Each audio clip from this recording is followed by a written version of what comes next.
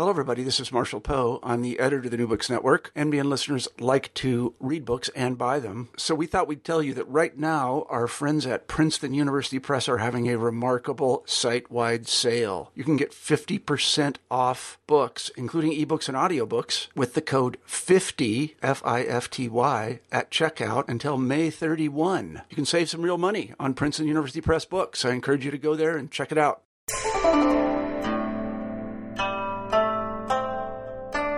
Hi there, I'm Carla Nappi, and this is New Books in East Asian Studies. Welcome and thanks very much for joining us today. I recently spoke with Michael Hathaway about his great new book, Environmental Winds, Making the Global in Southwest China. This came out in 2013 with the University of California Press.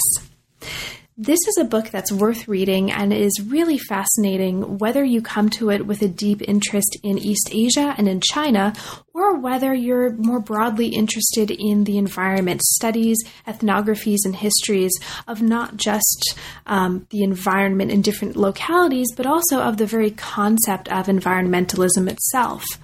Hathaway uses a case study looking at 20th and 21st century Yunnan and the emergence of an entanglement of Yunnan with transnational environmentalism in that context to do a sort of larger and broader kind of work that involves introducing a concept called environmental winds, with which he proposes that we think about and can understand not just the case study he's talking about, and perhaps not just environmental history, but also transformations more broadly. And you'll hear him talk about that in a few moments.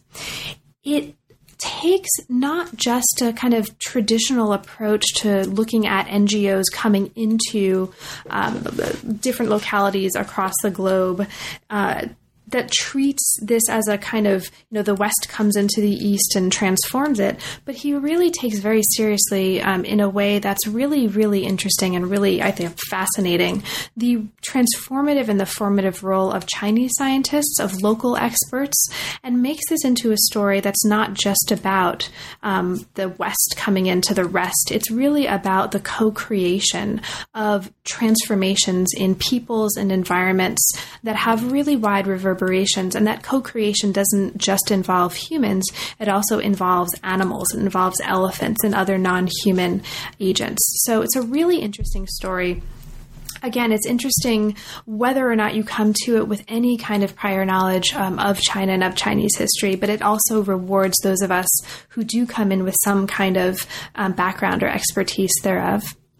And it's just great fun to read as well. So it was great to talk with Michael about it. I hope you enjoy the interview, and I hope you have a chance to go out and read the book. We're here today to talk with Michael Hathaway about his new book, Environmental Winds, Making the Global in Southwest China. Welcome to New Books in East Asian Studies, Michael, and thanks very much for coming all the way out to UBC today and making time to talk with me about a book I really enjoyed and I'm really delighted to talk with you about. So thank you and welcome. Great. Thanks so much. It's great to be here and talking with you again. Yeah. Great. So, Michael, could you start us off, as is traditional for interviews on this channel, by saying a little bit about yourself, and specifically, how did you come to work on the ethnography of China? And I know you talk a little bit about this in the beginning of the book, so it's actually kind of an interesting story, but why don't you tell us a little bit about it? Sure. Well, for China in particular, there were a couple of dynamics, one of which I mention in the book, one of which I don't. So one of the times that my curiosity about China was quite piqued was when I was an undergraduate and going, just kind of perusing the library. And I found this book. It was written by the American Friends Service Committee. And I had grown up in a Quaker community. And so I was particularly, interested in this book because it said 10 top myths about China. It was basically designed as a kind of internationalist Quaker move to try to defuse some of the Cold War ideas around China. And it was designed for U.S. policymakers. So I read this right around, a few years before I ended up going. And I was really curious to think about what are the kind of public perceptions and how, what is this Cold War legacy about? And then really curious about what actually existing socialism might look like. But as I say in the book, through a chance encounter in California, I met someone who had just returned from Southwest China, who had spent a month of travels up high in the mountains between the border of Myanmar and Yunnan, and also dipping in around Vietnam, with some ethnobotanists to find, as he called them, kind of older medicine men out in the hills who were not Han Chinese, but different ethnic minority groups, and trying to do a study of different endangered medicinal plants. And he put me in touch with this amazing botanist who had all kinds of connections for us in China and welcomed us very much. Great. So the book itself explores what you call the changing environmental winds. And I'm making little scare quotes there because it's a quote and it turns out to be a really important concept in the book. And so we'll get to that in a moment. Mm-hmm. But the book explores these changing environmental winds in Yunnan during the life of the WWF, the World Wildlife Federation project that you look at and focus on in the book, and explore lots of things happening before that and after that. Okay, so we'll talk about all of these different elements of the story in a moment. But first, how did you come particularly to this topic? What brought you to working on this particular period and this particular set of issues within Yunnan? Mm-hmm. Well, it's interesting. I had a long-standing interest in indigenous issues that first really started with North America. And then through a number of events, I ended up doing a long-term research project looking at Brazil. And I was particularly curious about the relationships between indigenous groups there and then environmentalists.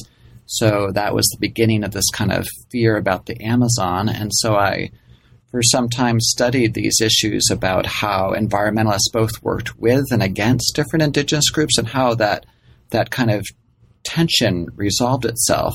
So it was still very much on my mind when just a year later I ended up in Southwest China. But I had no idea there that there were all these different groups that might be like indigenous people in China. I basically had very little background about China. I kind of saw them as all probably Han Chinese.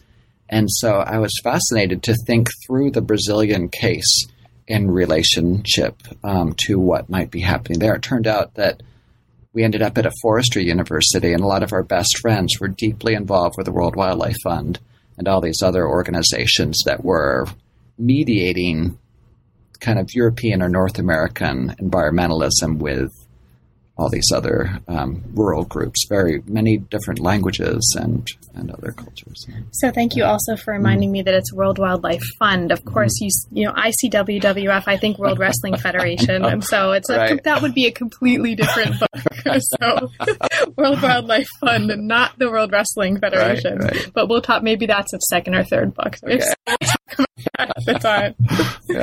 Okay, well, thank you, Michael. So this actually started out as dissertation work, right? Mm-hmm. So can you talk a little bit about that transition? Were there any, specifically, were there any major transformations in the project from its instantiation as a dissertation to the book that we have now? Were there any major ways that the way you were thinking about what you were arguing changed, or any kind of major transitions in that process that you want to share? That's a great question. I would say, if anybody would ever looked at the dissertation too, one thing that they would see is that the idea of winds is there, but it's just barely there. It was just something I kind of noted as an ethnographic dynamic that was going on. It was just something that colleagues and other, especially these Chinese urban-based experts used to understand that world. But at that time, I had no real concept of it as a metaphor and as a larger theoretical concept. So really, it was years later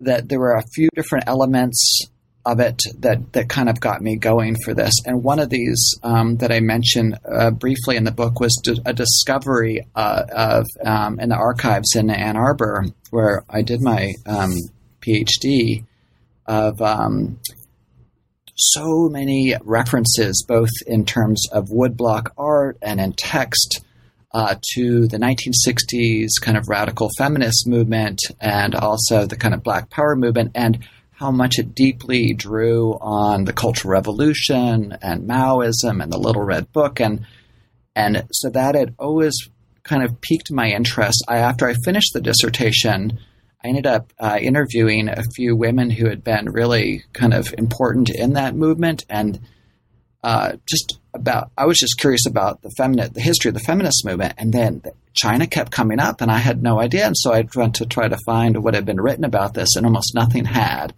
And so it started me to think that actually this metaphor of winds might be more helpful to understand what was happening globally, what was changing for different topics, rather than it wasn't just about a way to think about environmentalism for these colleagues in China, but it might have broader implications I was curious about. And that's what really helped me restructure the book in a completely different way. Right. That often happens, right? From that one phase to the other, is that we sort of change what we imagine our argumentative contribution is going to be to the larger field that we're talking to, that's sort of beyond the particular case study that we're exploring. I think that happens to most of us, probably, in that transition. Exactly. Yeah. So you already brought up, and I brought up as well at the beginning, this concept of winds. So let's actually, since we're on that topic, let's just go right there. The concept of environmental winds is really one of the foundational concepts that threads through all of the chapters of the book, and is one of the most upfront and really significant theoretical contributions that the book is making and trying to make from the very beginning. So why don't we talk a little bit about that? Can you explain why and what do you mean by winds and environmental winds in particular? Okay, great. Yeah. So winds in China are a very common reference. And, as you well know, as a historian of China, they go back really far, and they're really wide, and they appear in medicine and so many fields. So that the concept of winds has this broad social use. But what I kept hearing about in terms of people understanding themselves as historical beings or narrating the past was that life changes through these winds. And one of the interesting things about it was that I first understood winds as this natural concept that is unrelated to sociality. So it's just something that happens to people and that people deal with it. So they would often talk about massive political upheaval as a series of winds, or the Cultural Revolution, or the Great Leap Forward as a powerful wind that swept through. And I then more thought of then people are just subject to winds. But the way they talked about winds was that especially people that are more, powerful than they, but also as well themselves in this larger sense of the masses or the people, that they themselves had a role in shaping how the winds transformed. Did they pick up into this great fury and power that utterly changed their lives, or did they die out? How did they transform? And so I was really intrigued by this idea that whereas we tend to think of larger social forces as something that happens from above just to us, this other more reiterative kind of idea, reciprocal idea that involves the social in the very production of these forces, that especially things that we imagine as global and really kind of separate from us. So that was one idea. It's interesting because very few of my colleagues and friends there actually use the term wind to talk about things transnational. So it's a much more of a kind of locally or nationally based concept in their own idiomatic use. But I think they would be quite friendly to the idea of expanding it more broadly. And then in terms of environmental winds, I mean, they refer to a whole number of different winds in their lives, but they said, wow, in the 1990s, that's when you just had so many people, both internationally and nationally, talking about the environment. And it was a new term for them in a lot of ways. I mean, there were pre-existing concerns about flooding or soil erosion or all these things, but to talk about Huanqing, talk about the environment as an umbrella term for a whole number of concerns, had never really happened. And there were so many new environmental laws that came out and that really changed things quite a lot for both the urbanites, but especially the people who lived in the countryside, because for a lot of people, this part of China in the southwest, it borders, Tibetan Plateau and Yunnan. It goes down to the tropical rainforest. This was the key center of kind of wild China. So both Beijing and as well as a number of other international groups really saw Yunnan as the place to kind of save Chinese nature, as well as a number of Chinese themselves were really wrapped up in wildlife conservation. Great. So when you say, this is actually a great place from which to continue, because when you say they were thinking about winds and they were thinking about the notion of environment, the they that we mean includes, I'm guessing, many of the people who you were talking to and interviewing during the, I think, 6 trips lasting a total of more than 3 years that you mentioned that you did ethnographic work in Yunnan. This also may include people that you read about in your archival studies, right? And so you based the study on interviews, archival studies, workshops, living in rural villages that were part of international conservation projects, as you put it in the book, and all kinds of other sorts of research that went into this really, really interesting story. So when you say they, who were some of the people who you actually interacted with in this in the course of this ethnography that really stand out to you as representative of the major categories of people who come into this story under this umbrella they, and then we can sort of get into the chapters. Yeah, that's great. And that's also another interesting thing in terms of transformation from the dissertation was originally much more traditional kind of rural-based ethnography, living in the village and the rural scene, and these urban connections were somewhat peripheral. But in rethinking it into the book, I realized that these urban folks played a far more substantial role in these dynamics. So when I say they, I am especially thinking about this group of people often in terms of generational ways, so that the kinds of that's the way that they understand themselves and the kinds of winds that they were subject to. So our first series of contacts, so when we first went there in 1995 and spent a year there, were often a series of people who were almost near retirement, who had been kind of China's earliest conservationists, who were scientists that were teaching in the 40s.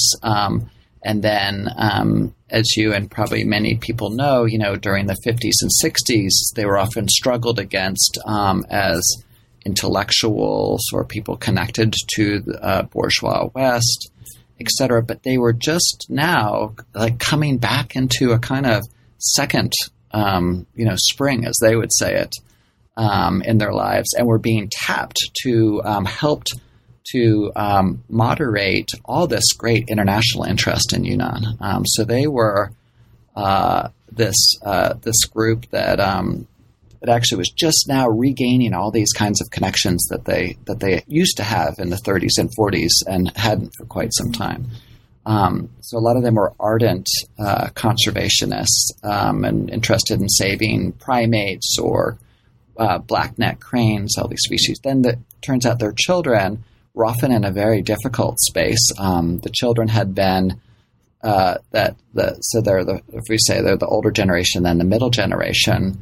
They were often denied a lot of privileges because they were tainted as kind of by association with their parents. Were often moving into science, but were often denied access to many aspects of education or position. And then it turned out their grandchildren, people of the youngest generation, were now just moving up, had been educated in English from the get-go.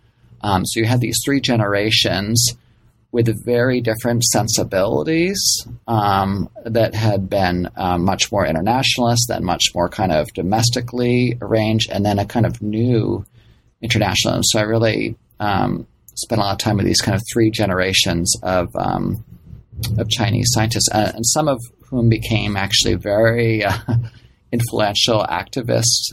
So there was one individual in particular that I talk about a bit in the book, named Yu Xiaogong, who was someone who was very interested in the potentials of expanding social justice, but connecting it through environmentalism.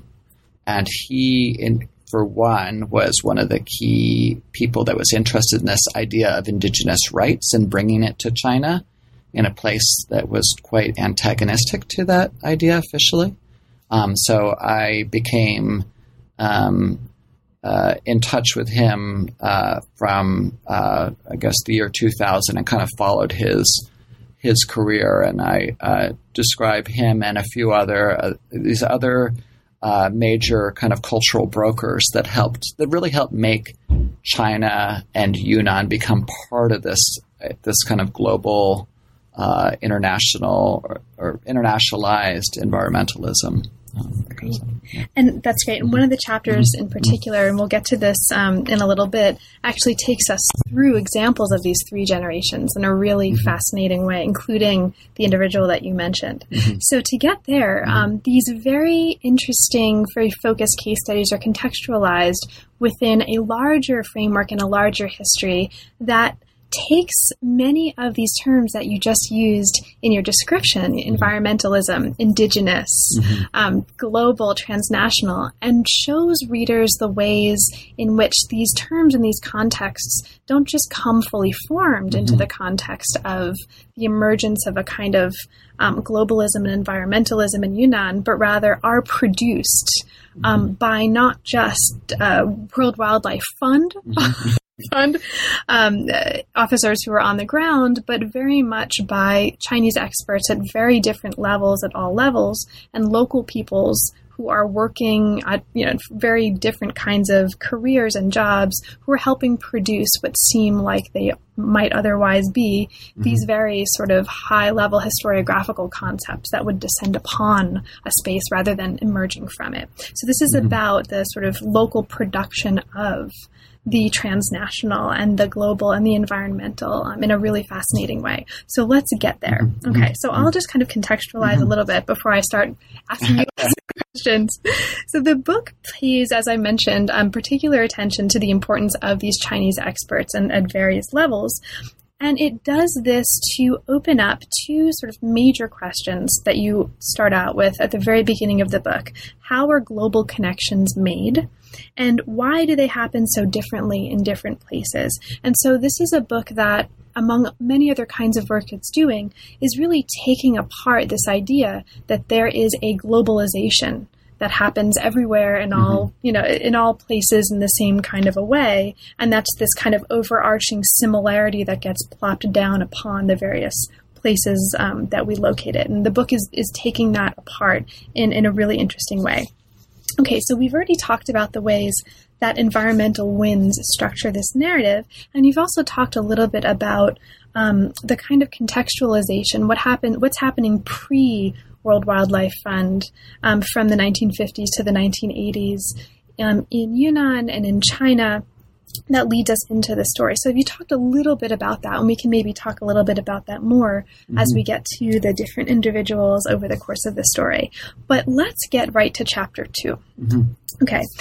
Chapter 2 looks at the establishment of the first transnational conservation efforts in Yunnan in the 1980s. Okay, so this is a context in which, as you're showing in the book, and I'm just sort of reiterating just to kind of contextualize this chapter. So transnational connections and the incorporation of Yunnan into these connections and into the global conservation circuit was accomplished, or both of these things were accomplished, via the labor. Okay, the labor being a really key here of a small, dedicated group of Chinese intellectuals and in-country staff from the World Wildlife Fund. Okay, so let's get into this. Chapter 2, starting from Chapter 2 on, each chapter not only presents a kind of context, as I've just briefly sketched, but also a major concept that you ask us to think about in terms of this context and think about this context as reflecting. The major concept that comes up in this chapter is that of transnational work. So can you talk a little bit about this? What is transnational work, and what important work is this concept doing in terms of what you're arguing here in the chapter? Great, thanks. Well, I have been trying to think through transnationalism for a long time, and one of the elements in terms of kind of the breadth of theorizing around how transnationalism happens seems that it almost becomes this separate force that's separated from humans, from sociality, that just kind of moves on its own and largely seems just successful, that it just kind of happens. And one of the elements that I saw in living in this place in Yunnan was, and working alongside a number of our colleagues, was the kinds of daily labor that it takes to make these connections in the first place, that they're never just easily done, but that and I get to see how tentative they were. So, for example, a major Dutch organization had an environmental project that they wanted to do, and there were a number of universities that were then competing to host this Dutch group in their environmental work. And so I was quickly roped in with my university in China, and there were 4 others, and we spent months in reworking these grant applications over and over, and just got to see just how incredibly challenging it was to just kind of anticipate, the Dutch interest and desire, and for them to coordinate vis-a-vis these others, that my colleagues there just really felt that to build these kinds of connections was an incredibly labor-intensive and kind of continual process, and something that could be disrupted at any time. That's, I guess, too, maybe part of their idea of the way that history happens through the winds, is that it's a very contingent process, but one that requires lots and lots of kind of thinking ahead and kind of building up, trying to forge connections, and then when they break or change, trying to constantly adapt to them. So this is a way of thinking about how transnational, rather than transnational forces just occur, of how at any example of transnational connections, that it always is undergirded by a wide variety, not just people in the capital city, but a wide variety of actors that are doing their role, not necessarily even understanding the larger picture, but through their daily action, working towards something that may or may not be contributing to making that link happen, at least temporarily. And those actors in this chapter include everyone from Prince Philip, right? Who is a fascinating part of the story. I had no idea. There's a Prince Philip who actually toured Yunnan as the World Wildlife Fund's president at one point, and sort of initiated some of these links that you mentioned to people who are exploring the mountain and forest regions, people who are responsible for IDing plant and animal species, then for correlating those IDs with sort of global concepts of endangered species, et cetera, people who are publishing, people who are holding conferences, people who are farming. So all of these different sorts of actors are all engaged in this process of transnational work, and including younger generations of scientists and Prince Philip. I just love that.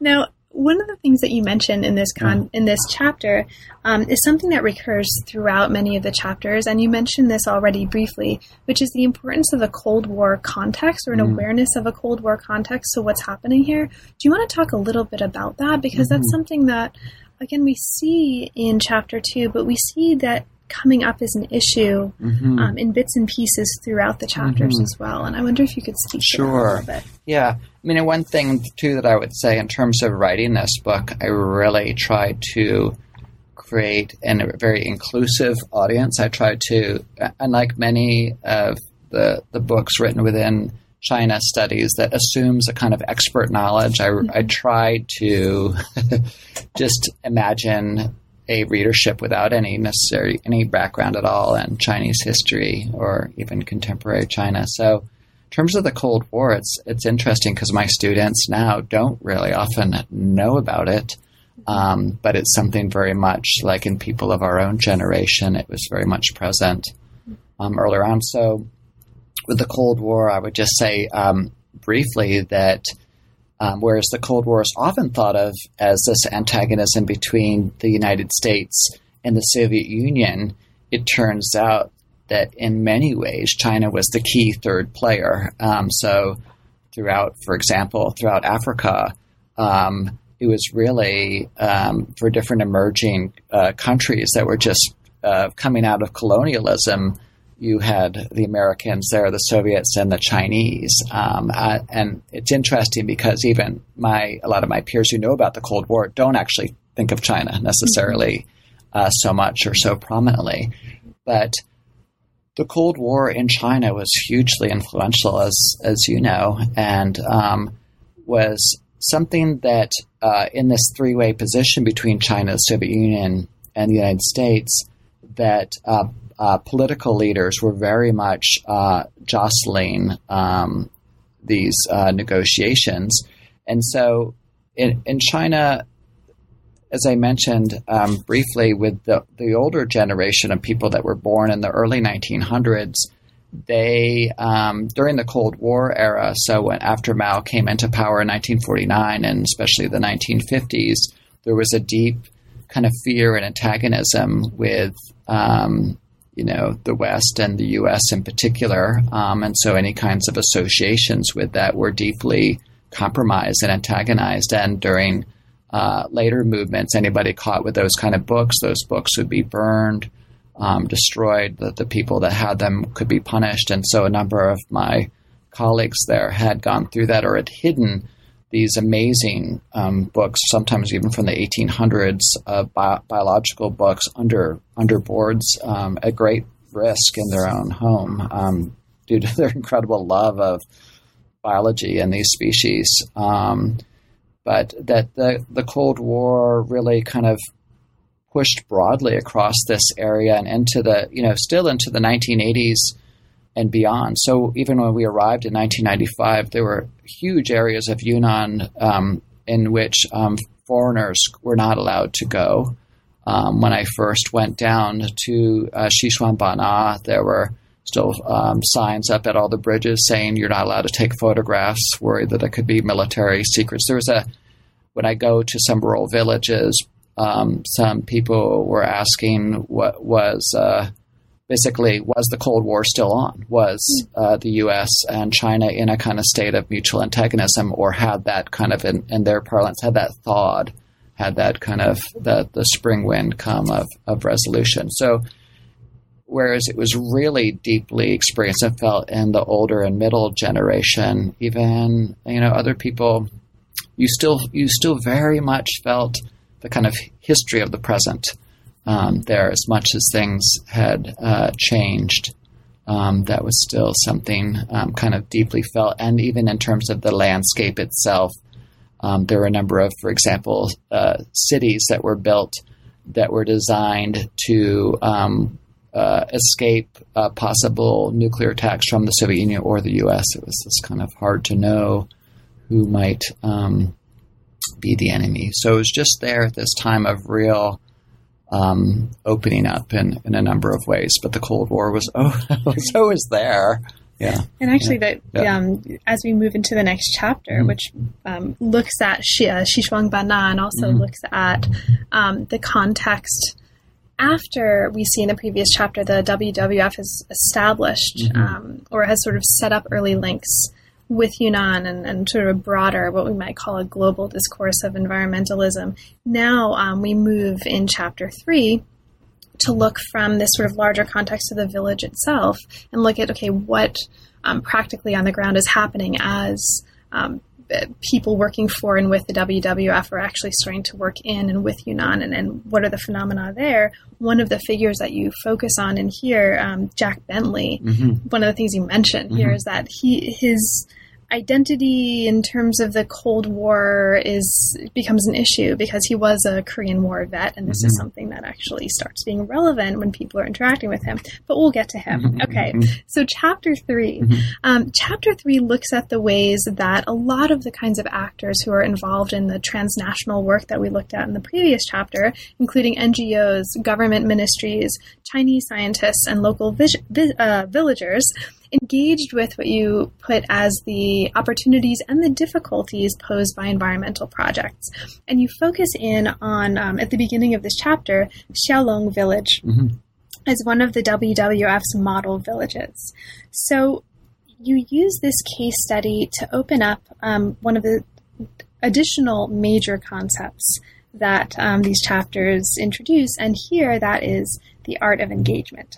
Okay, so can you talk a little bit about this model village? Okay, so what is a model village? How does Xiaolong function in that way? And how does this case study help us understand the concept of the art of engagement as you're presenting it in this chapter? Okay, great. Yeah.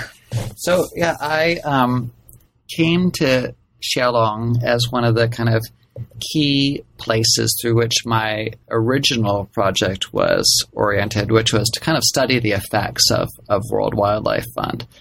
And I, had done a lot of reading in the social sciences to prepare myself for this time in this village. And I expected that people in this village are about 40 families. This is in the tropical rainforest down near the Mekong River. People have just kind of converted from homes made of split bamboo walls and thresh grass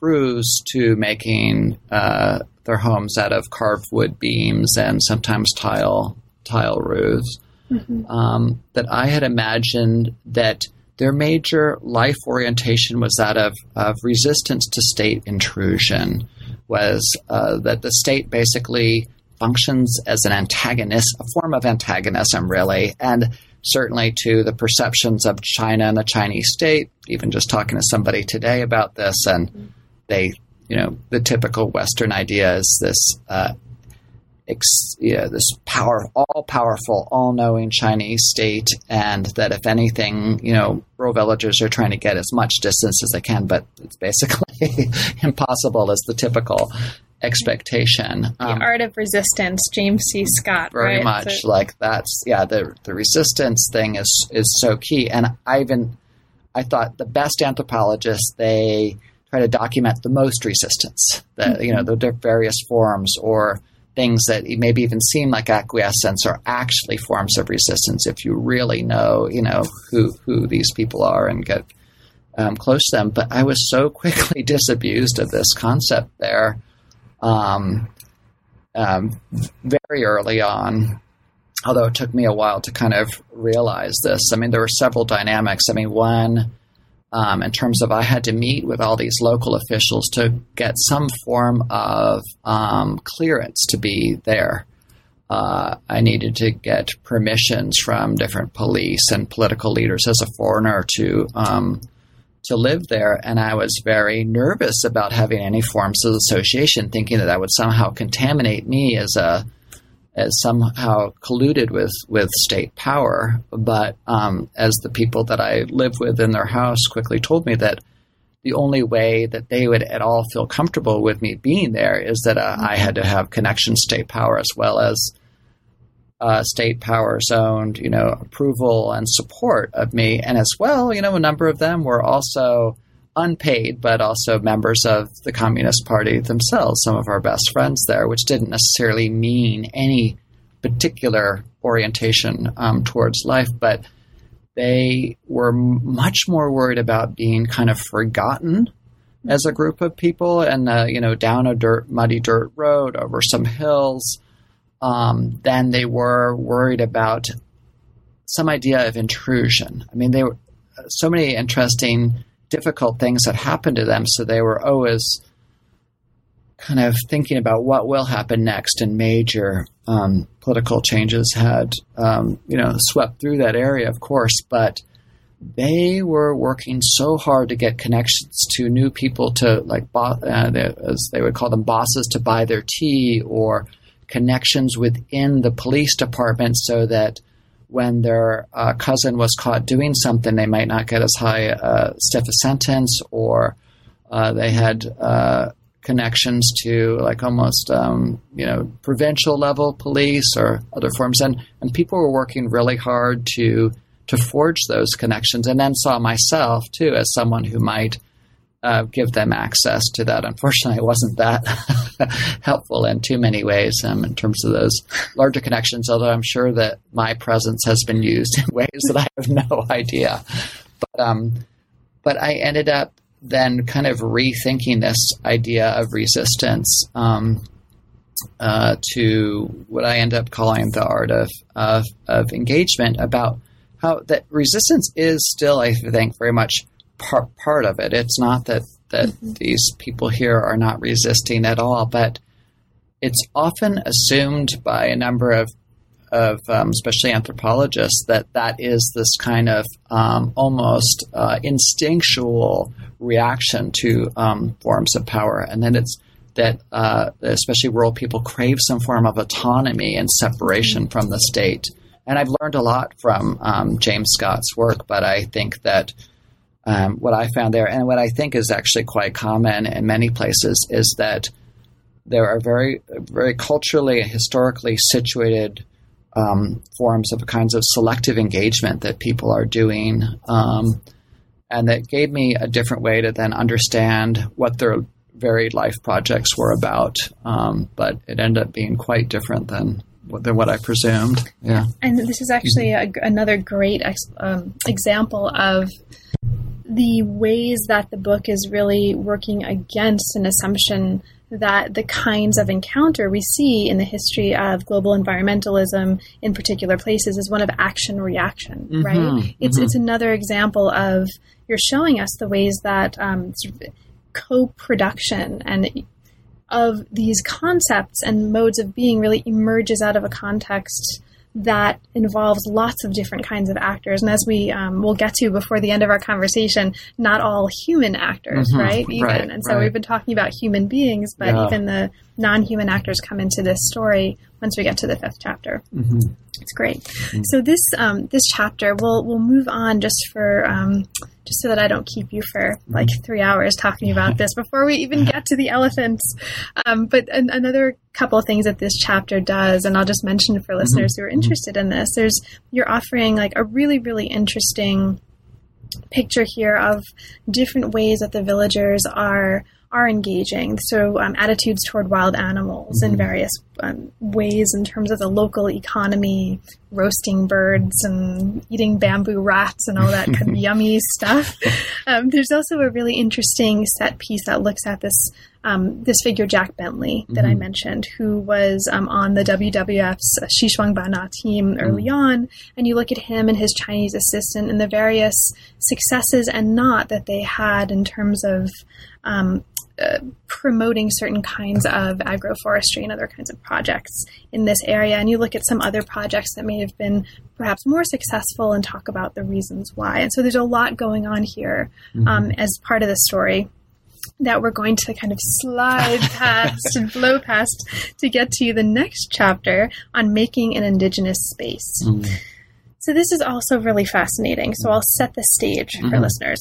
So this chapter, chapter 4, looks at what you call one of the unintended consequences of transnational environmentalism in China, and that is the emergence of new ways of thinking about and understanding indigeneity. So often, I mean, this is also really instructive because for many reasons, but one of them is often we come to historical contexts like this with concepts of the indigenous already formed in our heads, right? And you're sort of showing the production of that concept here in a way that's really interesting. So the context here, by the 1990s, global environmental efforts, as you show, were shaped by the indigenous rights movement. Chinese public intellectuals are reworking these concepts of indigeneity and helping form new concepts of indigeneity to make it, as you show here, a force for social critique and for social transformation. And you look specifically at three Chinese experts, three Yunnanese scientists in particular, who are motive forces in this history of production. Okay, so one of the things that comes up here in this context, okay, we've talked a little bit about the fact that indigeneity is being produced, but you embed that within a larger concept here that you are asking us to think about, which is perhaps the big concept of this chapter, and that is the concept of the making of an indigenous space. Mm-hmm.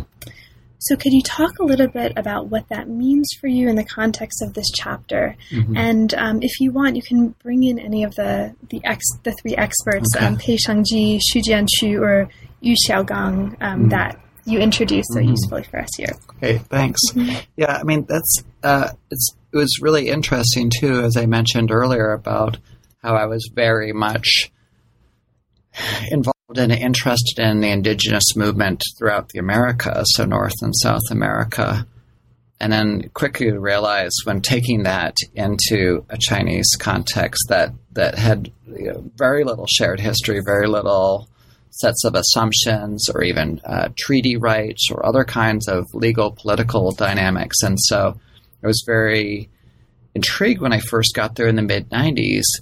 Will the idea of indigenous people ever gain any traction?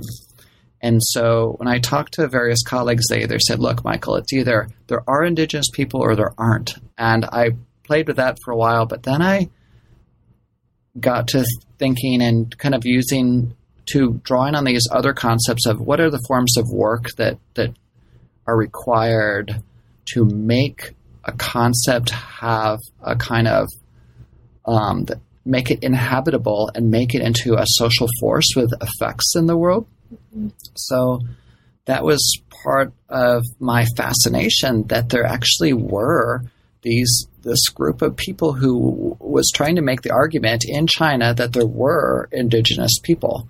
And they were making that against the claims of the central government, who basically said that, look, we are strongly supportive of indigenous rights, but indigenous people is a function of saltwater colonialism. So it's a function of when Europeans go to North America, South America, Australia, those kind of places, those are questions of indigenous rights. And China is a strong supporter of that. And what they said, and they said this in the 80s and 90s in conjunction with other major players in the region like India and Japan, and they all basically said, the question of indigenous rights has nothing to do with our countries. Our countries are totally different. It has no play. Mm-hmm. And I studied in a way how Japan and India have each kind of negotiated that. But in China, it's still been a very central kind of position of the state that the question of indigenous people and indigenous rights has no basis in China, that everyone is equally indigenous. And yet, I mean, as you mentioned, there was this connection with environmentalism and indigenous people. And there was this fear that the creating of these huge national parks, which led to all these evictions of indigenous people in other countries, was going to actually happen in China as well. And so environmentalism was actually a particular threat to indigenous groups who ironically had lived perhaps sustainably or with enriching forms of biological diversity. So one of these kind of scholar activists was Yu Xiaogang, who was really intrigued with this. He especially worked on issues around the building of these huge hydroelectric dams, which was really starting to take place quite strongly and expand in Yunnan in the 1990s. And he himself carried out some of the first social investigations of some of these dams and what happened to people afterwards. And I remember being in a room with him, and he just came back, and he had gotten some funding to go and study this one group. And he was just saying, oh, my gosh, these people, basically these are indigenous people. They were now reduced to picking trash in landfills, and this is horrible. And his colleague there at the Academy of Social Science said, "Oh, that's amazing, but you can't tell anyone about this finding. It's way too political." And Yu Xiaogang said, "Well, of course, I've called up all the major reporters in Beijing, and they're making an article about this, so we're really getting this out there." And we had a number of conversations, and he was really interested in the idea that if certain groups of people could get indigenous rights, the discourse around indigenous rights would really position rural peoples quite differently than anything that had ever gone on before. So, in an interesting parallel between the way the Chinese state has typically created these big projects where they just, people are moved willy-nilly from one place to another, or these quick, bans against logging or farming or pastoralism, that there was actually a kind of parallel form of often kind of harsh laws and radical changes that were being promulgated by environmental organizations who were doing these same kinds of things. So there was a kind of unlikely alliance or similarity of both modality and practice, and he was quite intrigued by the growing, as he used the term too, environmental winds in Yunnan, but quite worried that this was going to have disastrous consequences for rural people. And so he thought that if there might be some way of using the concept of indigenous rights and then actually saying that these people actually have some kind of rights to this land, and these rights should not be reduced but expanded, then this could be of great political use in changing rural China.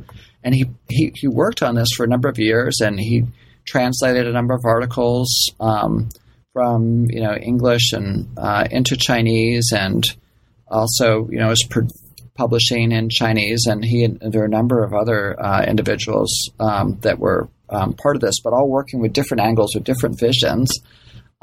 He ended up feeling that there were actually very few groups that could easily, in China, rural China, that could easily get put into what some people call the savage slot, or like the indigenous slot. Okay. And so that he felt that actually it was far too narrow of a term for doing this broader social justice that he wanted. And so a number of people, Tanya Li and others, have talked about the problems of the global indigenous category in these terms, in terms of fitting into this savage slot, this pre-existing slot. But I use the term indigenous space in this chapter because I realized that it wasn't just a pre-existing notion that people can either be slotted into or not, but it also takes all these forms of work by so many different people to try to create the potentiality of indigenousness to exist in China as a real social force. So Yu Xiaogang was one of these people who just really took it up for years and then has basically gone by from that. He's ended up saying, no, it's actually too narrow. There are a number of other people who've taken that up and tried to basically change this idea that's very common in China, that rural people are ignorant, that they are damaging of the environment, that they need to be trained in modern methods and hygienic methods and so forth. Tried to change that kind of modality to this new idea that they could actually, rural people who may, often have never gone to high school, for example, have actually a rich set of knowledge, have actually been part of, in a way, co-producing the very landscapes that are so treasured by people, rather than just being a threat to them. So it has, that's been part of the effect, I think, of the indigenous movement in environmentalism, has been a transformation of some of the very assumptions about the relationships between humans and the environment that were often assumed to be intrinsically antagonistic, to opening up different ways of understanding that. So whereas Yu Xiaogang has basically left that behind, there are a number of others who are still trying to work this category. And one of the funny things that actually happened more after the book was finished is that I found that, too, rather than there just being a Chinese state that is against this category, that there are a number of Chinese governmental organizations that are actually taking it up. So there are departments of health that are working with UN and other groups on indigenous health. There are groups in the Ministry of Forestry that are working on indigenous knowledge production, that there's actually a whole number of groups within the Chinese government that are themselves kind of fostering this indigenous space. And what you find particularly ironic, too, in rural China is that the category hasn't really circulated. So it's very rare that anyone living in the countryside would imagine themselves as indigenous. And all of the basic terms that China has to describe someone who is potentially indigenous are almost always hugely derogatory and would be never the kind of terms of appellation that they would use themselves. So I've been actually kind of thinking through this question of how can the Chinese terms or the concepts be queered in the way that like the kind of queer movement has, transformed these terms of stigma into a term of self-designation and a form of kind of political awareness, identity, activism. So it's an ongoing thing that I try to keep up on in China. And I know that actually at an article that I wrote around indigeneity has just been translated in Chinese. So I'll be interested to see when I go back pretty soon, like how people are reacting to it and thinking through this. And I'm trying to also think of China as a player. So again, not just like, as you mentioned, not just receiving these ideas, but how these questions in China may, in fact, I'm very curious and open to the idea that they may, in fact, have kind of reverberating effects that may, in fact, change currently or in the future the dynamics of indigenous politics here. And I know, in fact, Asia has already done this, and African groups, or it's already happened, but I'm curious to understand those connections. Great, thank you. Yeah, that's fascinating stuff. And I'll mention too, especially for listeners who haven't had a chance yet to read the book, and I hope I hope you all do, listeners out there, because it's great stuff.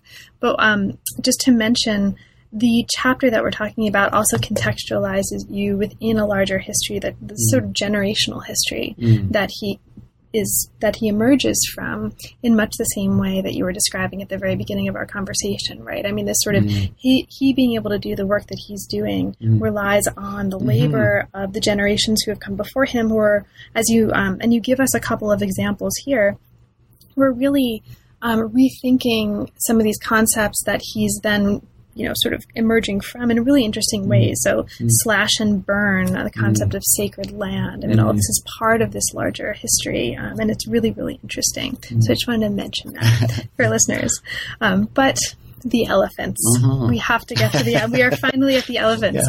So we've been talking about human beings. We've been mostly talking about human actors and the kind of labor and agency that humans engage in and produce. Chapter 5 asks the question, what role do animals, wild animals in particular, and elephants specifically, and I, as a sort of oral footnote, I say wild animals, but you do actually problematize in the chapter even that notion of a wild animal versus a domesticated, and elephants here kind of occupy a liminal space between those. But what role do elephants, let's say, play in global environmental efforts? So this chapter is going to show how different kinds of people actually enlist the support of animals, of elephants in particular, to build networks and to connect China with global conservation organizations. Okay. So elephants. So let's get to the big question here that you even begin the chapter with: elephant agency. All right.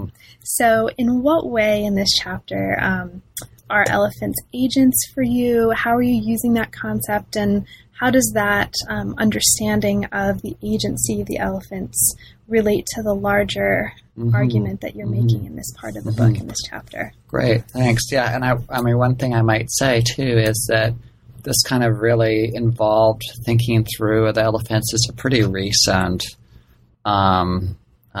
issue for me, one that I'm very, actively and very, excitedly engaging in. But I think actually very little of the elephant stories were present in earlier iterations of the book.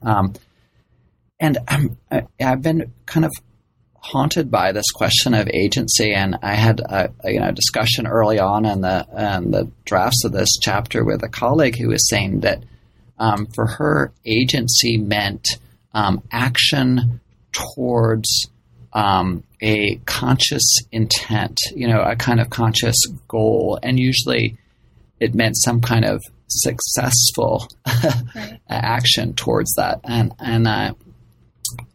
I was playing with that, and my reaction over time was that that's a fine definition of agency, but that is somewhat more constrained than what I want to work with. And also many people are quite allergic or at least nervous around the idea of anything other than humans having forms of agency.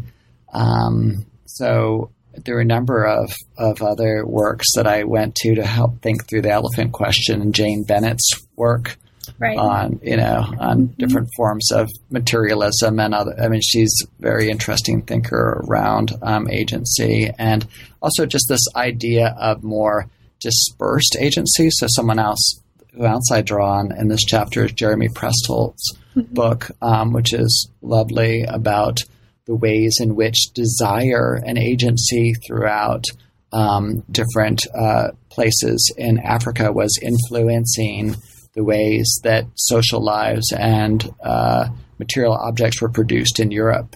You mentioned earlier this idea of co-production is something I'm very interested in. And then in this chapter, I'm trying to expand it beyond the elephants, because it really got me thinking the kind of question of what if the elephants had been wiped out from this area, and what would have emerged, and it would be quite a different way of farmers experiencing life without elephants, of environmentalists trying to rally interest in this place, of government officials trying to negotiate these often really conflictual dynamics between farmers and elephants.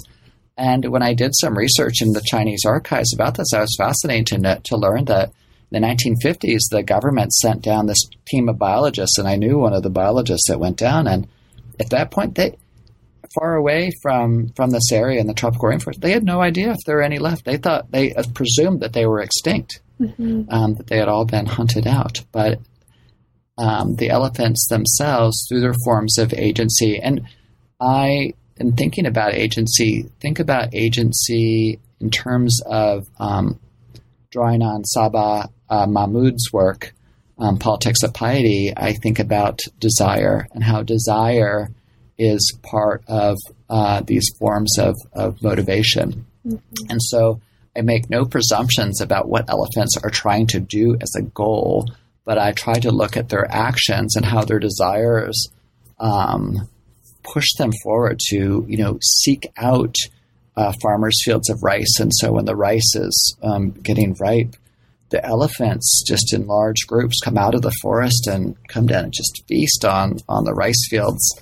And, for actually millennia, farmers in that area have been negotiating the elephants. And it was for a long time, I heard that, torches and banging metal together worked for a while. And then that kind of gave way. And then when I was still there in the 1990s, and then 2000s, a number of people had gotten flintlock muskets.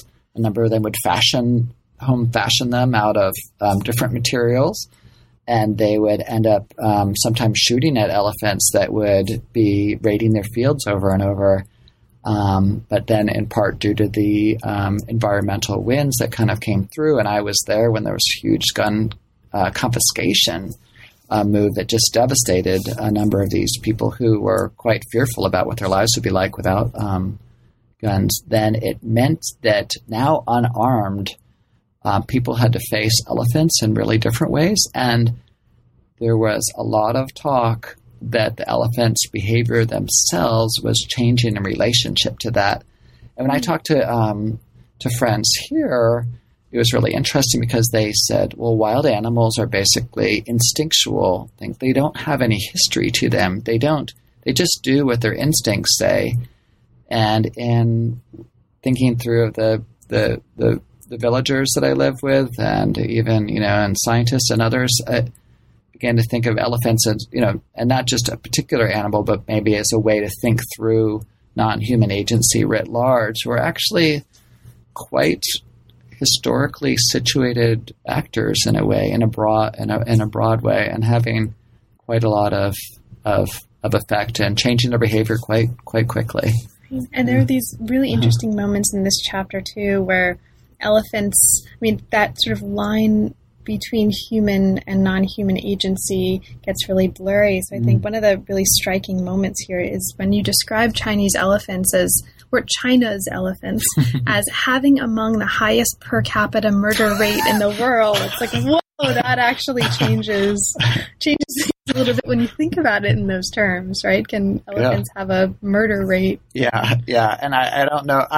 I was trying to think through would I want to reuse that term murder or not, but it turned out that through this report that appeared briefly on the web and is no longer there, but I have a copy of it, that actually tried to document all the cases of elephant attacks. And I was really curious, does this level of engagement? I know that elephants have been far more on the receiving end of human violence historically, but if that level was possible anywhere in the world, and the best statistics were from India, and I was in conversation with a number of these elephant researchers in India, read their materials, and it turned out that in this small area that the rates of violence were incredibly large. And one of the things that was so fascinating talking to forest guards in China is that, well, I would assume that it's probably some bull elephants that are responsible for a large percentage of these lethal encounters. Would you ever consider eliminating one of these bull elephants? Of course, that is unthinkable. Whereas in almost all these other countries, that is very much, for centuries at least, been part of the state modus operandi, and that's a form of kind of governmentality that exists. And I and a number of other people find it quite fascinating that then China has emerged as this almost like model country of what it might mean to foster forms of wildlife conservation that are non-lethal. So here we're in British Columbia, and every year hundreds of bears, for example, bother humans and are just quickly killed. But in China, this place just on the smallest tip of the northernmost edge of the Asian elephant in Southeast Asia, that they are treated by the state with just incredible kind of benevolence or some other forms of protection, and they themselves are the major motivating force for these massive national parks that are being created, sometimes even across borders. So it's been interesting for me to see how politicians in two different countries are actually putting huge amounts of political labor into trying to make these spaces better for the survival and the proliferation of elephants, even across borders. So, Michael, if you can believe it, we've been talking for an hour. I can't believe it because this has gone so quickly. There's so much more that we could talk about, right? I mean, in every single chapter. Is there anything in particular, though, that we haven't had a chance to talk about that you'd like to mention about the book, and perhaps especially for listeners who haven't yet had a chance to read it? Not quite sure. You said something earlier, too, about the ways that, the work of these individuals are built upon the previous generations. And I think, too, I've been really influenced by some of the science studies literature about, Stephen Shapin and a number of others, or the Hacking's work on the production of facts and statistics. And one of the things that I started thinking through is all the kinds of forms of invisible or hidden labor that go into, at least whether it's the concepts of the indigenous or other dynamics. And I'll give an example that we often just don't understand. And one thing that I saw when I first got there was that all these claims that Yunnan was this place of incredible biological diversity, has thousands of plants, hundreds of different animal, bird species, mammal species, etc. And what I found is, through especially talking with this older generation, is that they told me stories of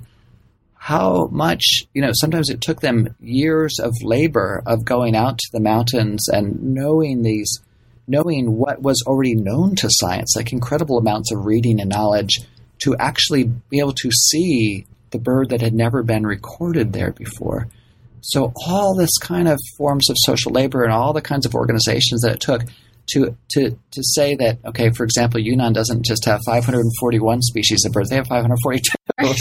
And it really intrigued me, and I guess in like a number of different arenas, all the kinds of social labor that goes into creating these things that then just become a statistic that just seems self-evident. So I think that is something that kind of carries through and trying to understand what was going on and what is ongoing there. Yeah. Right.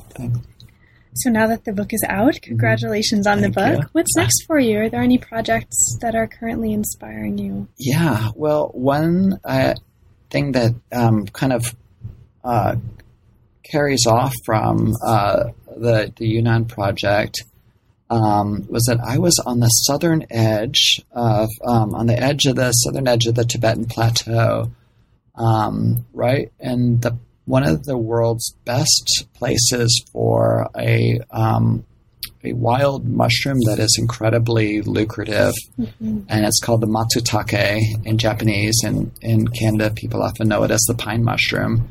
And so I became involved with a research collective, and there aren't too many of these in anthropology. We tend to, go off by ourselves, like, many historians as well. And it's been an incredible time. So this research project on the matsutake mushroom and trying to understand it as a global commodity chain, but not just in terms of how its literal value is produced from, finding it in the mountains all the way to its consumption almost always in Japan, but also trying to understand what are the social worlds that this mushroom is facilitating or helping to produce in the many different places. So we have people that are working within Japan itself, within the Pacific Northwest, especially Oregon, and then I'm leading the research in China. And so we're trying to understand, in these places where people really get swept up in this, and make, huge amounts of money in picking this wild mushroom, what are the ways in which the existing social contour is also influencing these emerging social relations that happen so differently between China and Pacific Northwest. So quickly, in Pacific Northwest, many of the pickers are Southeast Asian immigrants who are actually coming over because of the secret war in Laos, and were fighting alongside with the U.S. forces, some of them even trained by the CIA in Colorado, and now coming back as political refugees. And they are quite passionate mushroom pickers, and they are often picking side by side with white Vietnam vets up high in the woods in Oregon. And so Anna Singh has been leading that part of the research, and my work in Yunnan has found that many of the pickers are ethnic Tibetans who very quickly are becoming wealthy and building these huge, what they call matsutake mansions. And there's been this interesting Tibetan revival of architecture, of painting, of all these forms that is facilitated by this mushroom. And it's changing their relationship with the surrounding Han Chinese, who often kind of dismissed the Tibetans as being of, low kind of cultural background, of being kind of fixed into poverty, et cetera, et cetera. And so looking at how these dynamics are changing quite quickly. Also looking at some of the internal gender dynamics of what happens when wealth occurs quite rapidly, and their lives become tied into these international networks, or the price of mushrooms in Japan that vacillates so rapidly and extremely. So that's something that I've been involved in for some time. Really enjoyed working with my group, and I'll be leaving in a few days to go back to China and Japan and follow these kind of global connections. So. Great. Yeah. Well, Michael, thank you so much. It's been a total pleasure. Congratulations on the book, and best of luck in China and Japan and with the matsutake mushroom research. Great. Thanks so much. You've been listening to New Books in East Asian Studies. Thanks very much for joining us, and we'll see you next time.